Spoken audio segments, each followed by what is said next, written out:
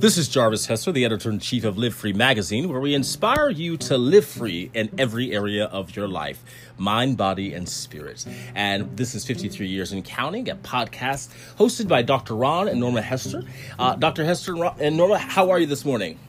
Wonderful. How are you doing? I'm awesome. God is great. So today's episode is focused on who is the leader in your relationship.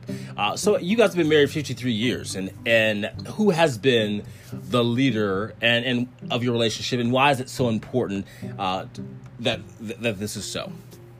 Well, the world look at being a leader as the one who, I guess, leads the organization or the flock or what have you. But God didn't define that leadership like that. Now, the man is supposed to be the head of the household, according to Scripture. However, whatever is needed in the family or this nucleus, this organization, who can do something better than the man who is the head, that person should do it. Like in our situation, my wife, she knows how to take care of finances. That's her specialty. So therefore, she's a leader in that area. And I don't take that from her because she is the leader, okay? And she's proven herself over the 53 years that she can do a good job. So it depends on who can do what's best for the organization, and not get over into I'm the leader. You're supposed to look to me to do this. No. That's not a good, wholesome relationship. My idea of the leader is putting God first, allowing Him to direct through the Holy Spirit to bring you to a unanimous, by faith decision on whatever, whether it's buying a Tootsie Roll, whether it's buying a house, whether it's buying a car. Allow the Holy Spirit to direct and guide in that endeavor. Yeah, and you will never, I can't say that enough, go wrong when you allow the Spirit of God, and that's in Romans 8:14. Those who are led by the Spirit of God are the sons of God. And that don't mean gender. Sons mean spiritual children of God. So we try to allow the Spirit of God to lead us. So with God being the head of your relationship, placing Him first, it teaches you to submit to God's authority, which also helps you with submission to one another in this area. What would you say to that? Well, again, this is an area I think the world misinterprets. When it comes to submitting, the Word of God says that wives submit to your husband. However, the husband have to love Christ like the church in order for the woman to submit to him. You wouldn't expect the woman, based on Scripture, to submit to you if you're doing things in the worldly manner and you don't love Christ. Love Christ, the man, love Christ, and the woman will just automatically submit to you, because this is a spiritual thing. So, go ahead. So, in speaking to Scripture talks about being equally yoked. In that thought process of being equally yoked, how does that affect submission and healthiness of a relationship? Okay, equally yoked means that we are on the same page. We're singing the same lyrics. Music. She's not saying. So how does it work when you're not equally yoked? Let's say a person is a believer, let's say Muslim or in Christianity. How does that create conflict in relationships, and how can that be resolved? Well, because again, that's why Scripture said equally yoked. I'm into Christ because Christ is in me, and I look for a woman to be the same in Christ. I don't look out of my belief for someone else because that's going to cause conflict, because I'm believing in one thing and they're going to be believing in another thing. That's why it's important to be equally yoked. That's what it means. You're both going in the same direction when you're equally yoked. And we're allowing the Spirit to take us in that direction. We can't say that we believe in God and this person here saying they believe in something else, because it's not going to work. It's just like putting oil in water. Example of a believer and unbeliever. Let's say a believer and an atheist. How challenging would it be to start a relationship in such a challenging opposition? What would you? What I sense is you're both strong. Say, for instance, you put a goat with a horse. They're going to go in opposite directions because that's their inclination. And that's what it means by being equally yoked. You will both go in the same direction versus each going in opposite directions. Example, so like if you're both believers, and even if you're having a disagreement about one issue, one topic, through prayer and fasting and seeking God can align those disagreeing thoughts because the Holy Spirit brings revelation to the truth. What would you say? I agree. Exactly. However, if the other party don't believe that, the Holy Spirit don't exist. This is true. You have to have both individuals believing in God, Jesus, and the Holy Spirit in order for that to work. And that's where the conflict gonna come in, because they don't believe that way. Right. And not hating on them, because maybe that's the way they were brought up and what have you. And that's why it's very important, because the word says a man finds a good woman. So it's the responsibility of that man is to find a woman that's equally with his belief in Jesus Christ. Yeah. In every way. Exactly. So let's speak to your personal experience. I know that Norma, you were very strong in the church when you were growing up, and Dr. Hester, your background was in Catholicism, correct? You were a Catholic pastor, right? Right. Okay. Let's talk about that and how that development, how as growing up, as you matured, how the roles kind of not shifted, but Dr. Hester, you became more passionate about seeking Christ as you grew up. Share that story with us. Well, my parents wanted me to get the best education, both me and my sisters. So at that time, and probably even now, it was going to Catholic school and not public school. Okay, and I'm not knocking anybody who went to public school, because there was some good public school, but that was the choice of my parents to send me to a Catholic school. So in me going to a Catholic school, I learned a lot about Catholicism, and I didn't learn a lot about Catholicism. What I mean by that is, when we were going to school, we had a catechism. We didn't have the Bible. I didn't know nothing about the Bible. The Catholic Church didn't teach me about the Bible. Who taught me about the Bible was my mother, because she was Baptist. Okay, and that was made her different.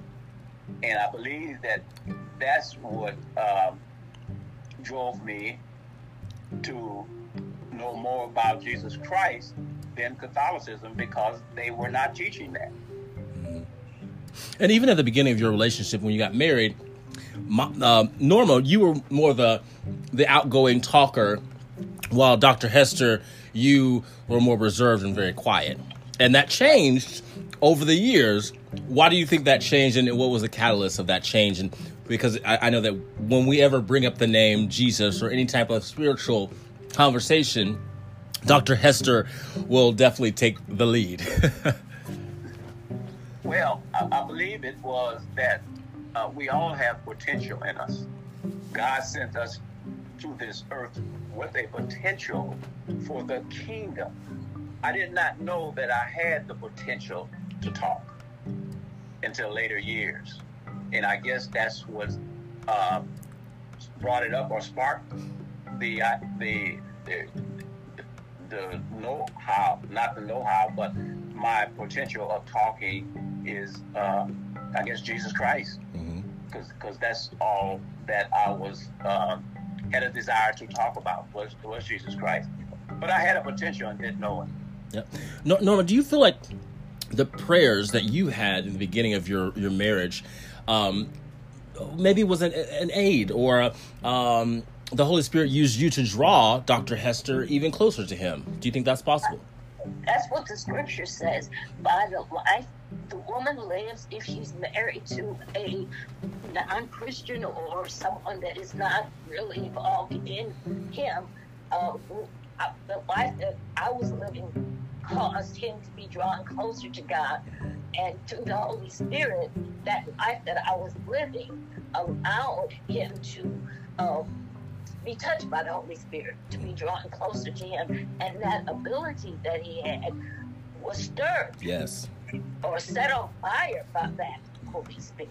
But let me share this, and I don't know, I do know it was the Spirit of God that led me to do that. Every morning I would get up and read Psalm 27. The Spirit of God was leading me to do that, even though I was not where I'm at today, but I believe the Spirit of God was preparing me for today. Amen. Amen. So the Bible says the prayers of the righteous availeth much.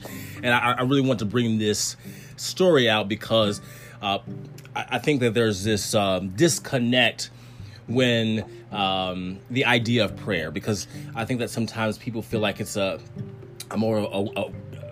wish list of praying to Santa type of situation. But when you consistently are seeking God in prayer, he hears the prayers of his children. And the Bible says that his children know his voice. And I believe that becomes stronger when you begin to pray. You know, what are your thoughts on that?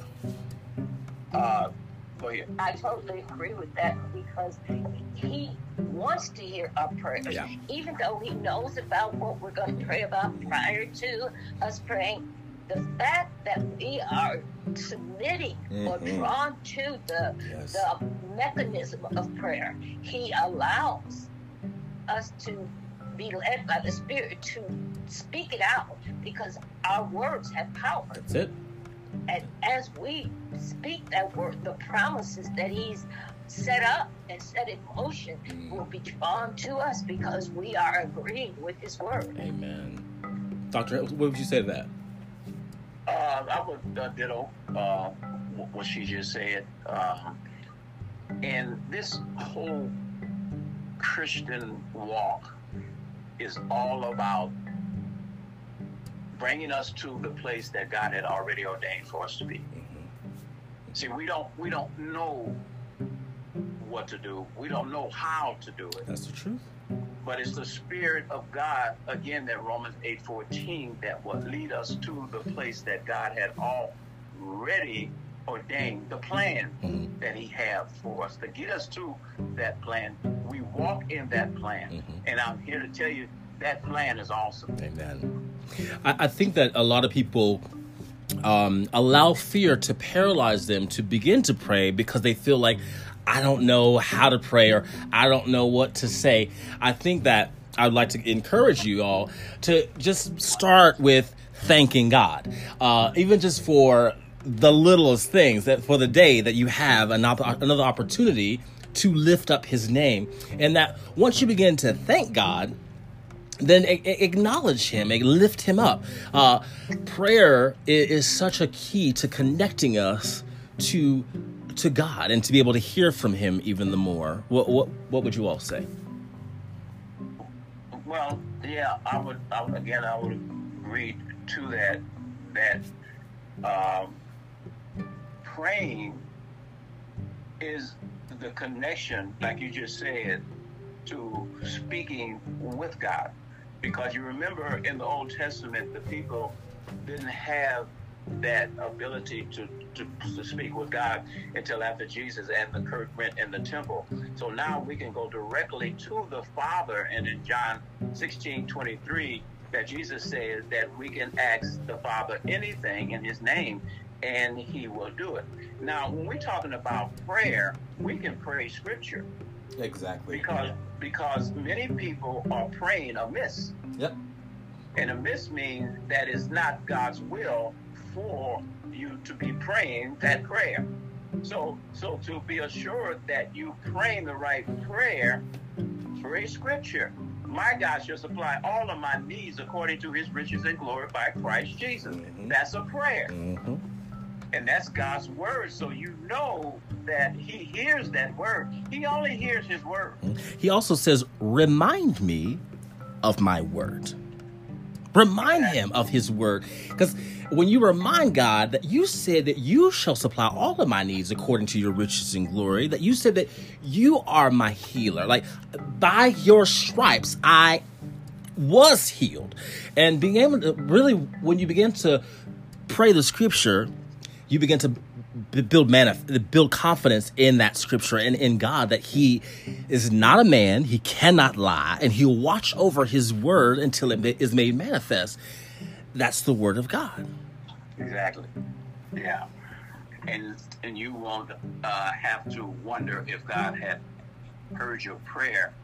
He hears the prayers of the righteous. Mm-hmm. Yeah, he hears the prayers of the righteous. And in First Peter 3, turning there, First Peter 3, it talks about that 3:12. For the eyes of the Lord are over the righteous, and his ears are open unto their prayers. But the face of the Lord is against them that do evil. Amen. So that's saying that the prayer that you send to him, he hear you. Just like Daniel had prayed to him. He heard the prayer. However, the demon of Persia was blocking what he had prayed for. But I'm here to tell you, when you pray to God, can't nothing stop. Amen. Because what you prayed to him, he has already given you the desire to pray to him for. And like I said, that in John 16, 23, it says, and in that day you shall ask me nothing. Verily, verily, and verily, verily means I assure you, I say unto you, whatsoever ye shall ask the Father in my name, in Jesus' name, he will give it you. Amen. Amen. So if you're praying that prayer and knowing that, Father, I have asked you for whatever in the name of Jesus, you believe that you receive. Mm-hmm. Because it's all about faith. And as you continue to confess this scripture, it will start manifesting in you. It's just like going to the gym and building your muscle. Mm-hmm. So it will go into your spirit man, and what will happen is that your confidence will be growing and growing. So you know there's not a shadow of a doubt that, Father, you told me if I ask you for this in the name of Jesus, you will do it. Amen. So a topic that's really a point of contention in relationships is tithing. So as you place God as head of your life and head of your relationship, an act of submission, an act of sacrifice is tithing. How important is this act in a relationship? Well, in Malachi 3:8, and a lot of people have a problem with this about tithing, giving to the kingdom. And people have problems with that. But I'm not going to give to that man or that woman because they drive no Mercedes, they live good, and what have you. But the tithe is not for that man and woman. The tithe is for you. That's it. It's for you. And that's what I don't think people understand, that the tithe is for the individual who is tithing. Okay? And it says in Malachi 3:8, will a man rob God? Yet ye have robbed me, but ye say, wherein have we robbed thee? In tithes and offering.